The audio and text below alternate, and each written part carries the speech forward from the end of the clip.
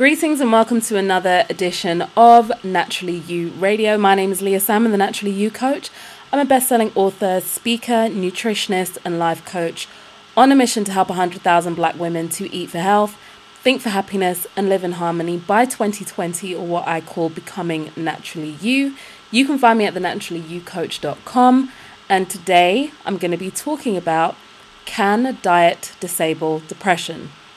So, if you are on social media or just on the internet generally, over the last couple of months, you may have seen more people talking about mental health awareness. Now, in the UK, where I am, it was Mental Health Awareness Week back in May. It was the 8th to the 14th of May that we have our Mental Health Awareness Week over here. But in the States, it was the 1st to the 8th of October. And it was also during the Mental Health Week, Awareness Week in October, that we saw quite a few people coming out and saying and admitting that they had suffered from mental health challenges at some point during their lives, including many celebrities. And many celebrities have admitted that they still do have episodes of mental health challenges, even though they've overcome the brunt of it.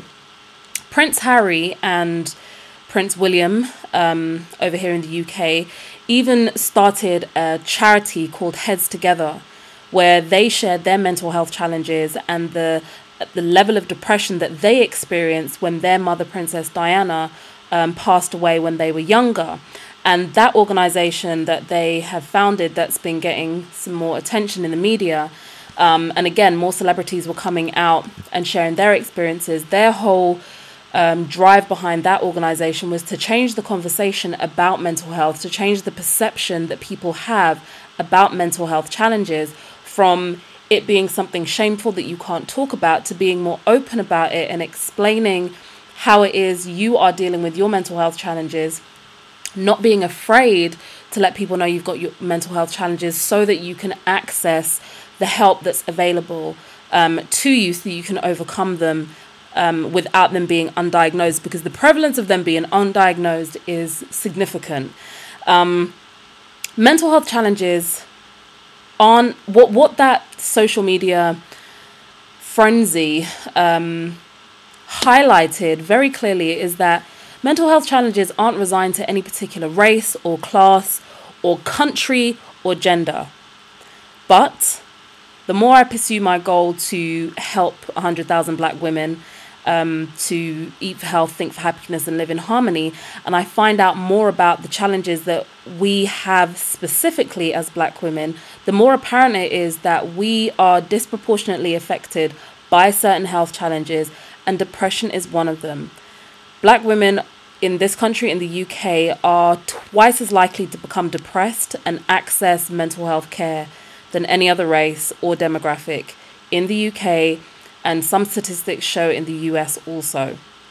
Again, not to say that no other race is affected by it, because in fact, white males between 16 and 25 are also highly affected by depression, and more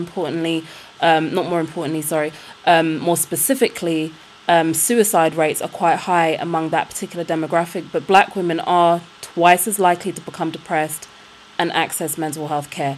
Now, as well as the regular stresses of life, work, children, family, all those kind of things, when Black women have been, unofficially kind of polled or questioned and surveyed about the things that they are going through, Black women have noted things like social pressure to conform to the standards of society, racial inequalities and how they pop up in different areas of our lives, pay inequalities and inequalities in opportunities in our career, beauty and fashion industry standards that we are conforming to, or that we feel we have to conform to, and not being able to express ourselves without judgment, as being just some of the reasons that stresses and anxieties in Black women build up, and they lead to mild and then moderate and then severe levels of depression.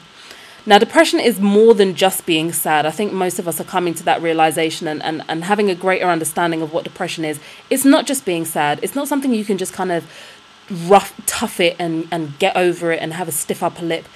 It's complex in the way that it develops, in the way that it presents itself, and how you manage it and eventually recover from it. So the traditional way of thinking was that depression was like a neurological imbalance. It was brain chemistry basically gone wrong, and that drugs could be used to alter the imbalances that caused us to have depressive episodes or rid us of the symptoms of depression by basically doing things to lack of a better word, chill us out. Now, depressive episodes can last hours or days or weeks or even years. And it's often the case that initially when we present so the standard route of care or the standard route of seeking help is to go to medical professionals. And it's often the case that initially high doses of psychiatric drugs are given, and then a maintenance dose is set for the long term. And this is the same thing that happens when you've got high blood pressure, when you've got diabetes, when you present with other kind of progressive health conditions, is that you're initially given a high dose to suppress the symptoms, and then you're given a maintenance dose. And people can be on maintenance doses of things for the rest of their life. But as the great teacher, Dr. Malachi Z. York, has said, pain in the body is like a warning light on the control panel of a car. Taking this or that drug or medication is like taking a hammer and smashing the light. It does nothing to address the cause. It just gets rid of the symptom. And whilst there's often no physical pain that's associated with depression, the mental and emotional discomfort can become literally unbearable to live with, which leads sufferers to want to numb themselves with drugs, alcohol, excesses sugar, painkillers, and prescribed pharmaceuticals. Now, among the Black community, depression often goes undiagnosed. And some of the statistics show that between 30 and 80% of people who eventually say that they were suffering from some kind of mental health challenge, in particular depression, between 30 and 80% of them go untreated for significant periods of time. And there's several reasons for this, including shame. People think, well, what are people going to think of me if I'm called crazy, called depressed? Because people link depressed with crazy. That's the stigma that's been put around the health challenge of depression. There's also the feeling of hopelessness. Some people think, well, no one can help me anyway, so what's the point of me telling everyone what I'm going through? And then again, back to the kind of shame, is that I don't want to tell everyone my business because then they're going to judge me. So the shame and the hopelessness become linked. And then there's the fear. What is going to happen to me if people do diagnose me as crazy? And there are some mothers who even fear that being diagnosed with a mental health challenge, especially one like depression, is going to result in them having their children taken away from them instead of them being supported through that particular health challenge. A lot of people in the Black community don't like to seem that they're weak, and it's challenging to admit that we've got problems, and especially Black women, again, who are afraid of being labelled as crazy Black women. And sometimes because of everything that we've been through as a people, it's difficult to trust those people who are in power all the time to do what is right with you. And like I said, instead of getting the support that you need, there is that fear that something disproportionately negative is going to happen to you if you do present with a mental health problem, because again, so many women who present with these problems are often quickly medicated. And that's another fear that is held by a lot of people in our communities, that we don't want to end up being put on pharmaceutical drugs that are going to make our condition even worse, but we don't know how else to solve it apart from going down that road. So it becomes a bit of a catch-22 situation. And to avoid all of it, very often we hide what it is that we're going through and just try and live with it. The unfortunate situation that we face is that far less stigma is put around physical illnesses like diabetes, like high blood pressure, and even cancer than mental health issues like depression, bipolar disorder, schizophrenia, obsessive compulsive disorder. And depression is more typically thought of as strictly being a biochemically based or emotionally rooted condition.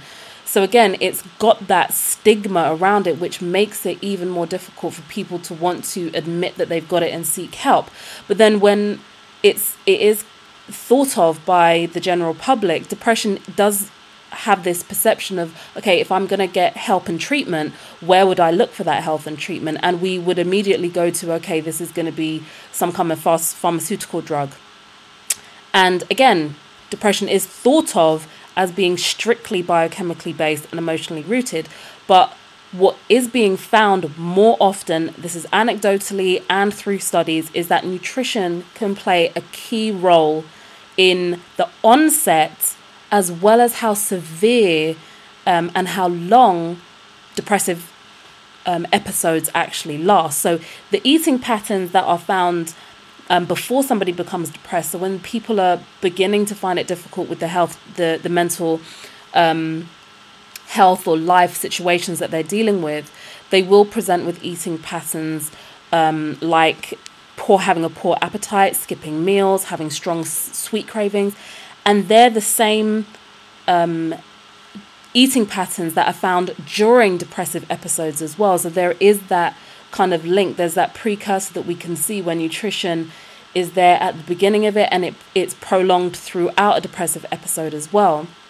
And it can sometimes prolong the length of a depressive episode if nutrition isn't addressed at some point. Now, more research is coming out showing that there's a huge link between nutritional deficiencies, not just the eating patterns, but there's a link between nutritional deficiencies and nutritional stimulants and the way that humans behave, our emotional body, and our cognition, the way that we're able to process thoughts. One of my favorite books on the topic of children's nutrition is a book called Crazy Makers by Carol Simon Tachi. And in that book, the author makes clear links between a child's diet and nutrition or lack of, and their moods, behavior, again, their cognition, their ability to think and work things out, and subsequently their grades, their educational progression, their self-worth and achievements, and all of that naturally leads to their mental health as adults. There's even evidence showing that children who had poor diets in their early teens were 30% more likely to be convicted of violent crimes when they get to their 30s. Nutrition plays a role. Nutrition is key. So whilst the factors that cause and contribute and maintain depression are vast, I'm not saying that, I don't want to simplify this whole subject down to diet is the only thing we need to pay attention to as far as depression is concerned, because there's a vast number of factors that cause and contribute and maintain depression. I think that too little attention is given to the role that diet and nutrition play in preventing and disabling depression. Now, depression, like many other conditions like cancer and diabetes and heart disease, are thought to be so extreme that simple changes like simply changing your diet isn't going to have any effect, but that's just not true.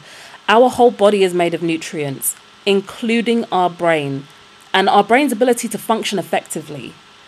A malnourished or dehydrated or tired brain is going to struggle to be able to process thoughts, to problem solve, and even stay calm and rational during stressful times. And being in this state over long periods of time can literally impair your brain's ability to function, which can have huge impacts on your mental, emotional, and your physical well-being.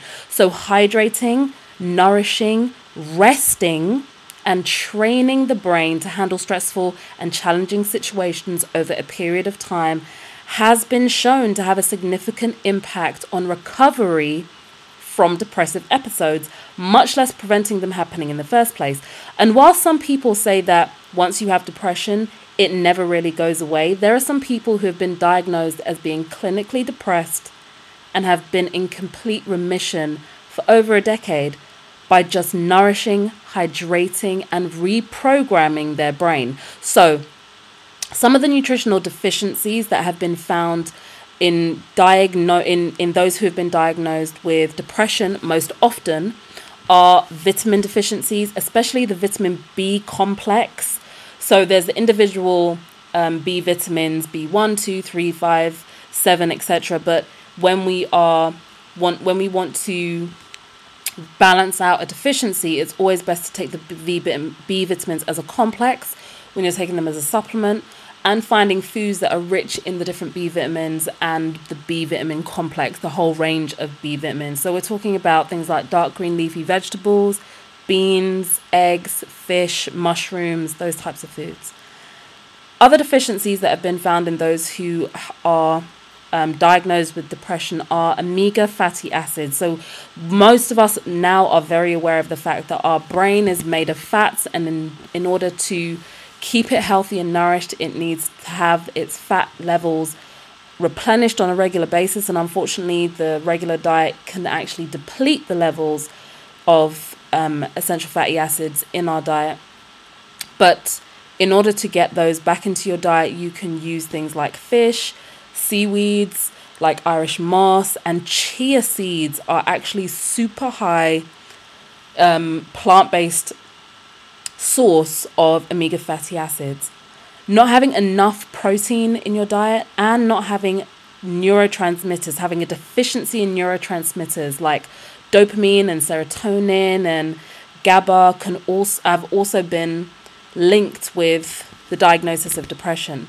And those neurotransmitters can be synthesized in the body when you take certain amino acids like tryptophan and tyrosine, which you can find in supplemental form, as well as in some foods. Now, all of these nutrients, the B complex, the omega-3 fatty acids, proteins, and the amino acids, are all seriously lacking in the globalized industrial diet. So that's the diet that you can see on shelves in the UK, in China, in Africa, in America. It's that diet of processed foods with long shelf lives that you can literally now find in all the major cities all around the world. They last forever, they're highly processed, they are full of preservatives and additives, and very, very, very little nutrition.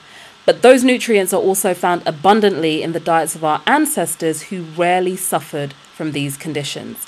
Now, being sad is part of the human experience. Our ancestors experienced sadness, extreme sadness at some times. Remember, our ancestors had to deal with droughts and famines and being attacked by wild animals at some point, and questions about their safety and where they're going to live, and having to uproot and moving to different parts of the country that was safer. Our ancestors had to deal with being sad and having negative things happen in and around their environment, and being concerned about the very survival of themselves and their family. Being sad is part of the human experience. Becoming depressed, extremely sad, that the sadness that takes over your whole being, has even said to be part of the human experience. And the ability to pull yourself out of it is a way of strengthening your mental and emotional body in the same way that you boost your immunity to disease by experiencing certain diseases and building up natural defenses to them so your body knows how to handle them in the future. It's when we have a nutrient-dead diet and are never taught self-worth and emotional intelligence that we fall so deeply into these depressive states that we feel that there's no way out, and doctors are trained to talk to you for a minute before medicating you. Now, not everything needs to be medicated, including depression and mental health challenges. Getting rid of the symptoms isn't the answer and shouldn't be the only course of action either. And family, we need to find another way, because the probability of being sectioned under the Mental Health Act or committing suicide increases drastically the longer you remain in depressive states. And what's even worse is that some of the medication that our family are being given, like the SSRIs, which is selective serotonin reuptake inhibitors, which are prescribed to those experiencing mental health challenges, one of the side effects of them is that you start developing suicidal thoughts and actions. And that's especially among young adults between 16 and 25 who are recommended these drugs. So can diet disable depression? Now, I learned a long time ago that focusing on only one area of health when dealing with our holistic health is a flawed model. But I would say this: diet can help to disable depression when used in conjunction with emotional intelligence, personal development, and complementary therapies. I would seriously urge anyone who is experiencing mental health challenges to seek holistic nutritional help immediately, and at the very least commit to getting support from a holistic nutritionist and a life coach alongside any medication you choose to take. There's going to be far fewer, if any, side effects from nutritional therapies and holistic practices, and most importantly, there'll be a positive impact on your whole body. And by nourishing your brain rather than just artificially interfering with your brain chemistry, you're going to be in a better position to do the work of understanding your responses and finding healthier ways to manage your emotions and life challenges and anything else that triggers depressive episodes. Because, like many people have experienced, once you do go through depressive episodes, it can be something that stays with you because unless you learn how to deal with the triggers, recognize the triggers that trigger those episodes in you, and learn how to deal with them in a more holistic way before they take hold of you. And using the complementary therapies and diet to help support your brain function and your physical body, and doing those two things in conjunction can give you a much better chance of reducing the depressive episodes and shortening them down to levels where they're easier to manage and they're not life-threatening. I hope that you found this information useful. Please share this with anyone you think could benefit from it, and stay tuned for more videos, articles, and podcasts to help you eat for health, think for happiness, and live in harmony, or what I call becoming naturally you. You can find me at thenaturallyyoucoach.com. And if you need one-to-one support or help, feel free to get in touch to book a free session with me to discuss how we can get you to your life and health goals naturally. I look forward to hearing from you soon. My name is Leah Sam, I'm the Naturally You Coach. Take care and stay healthy.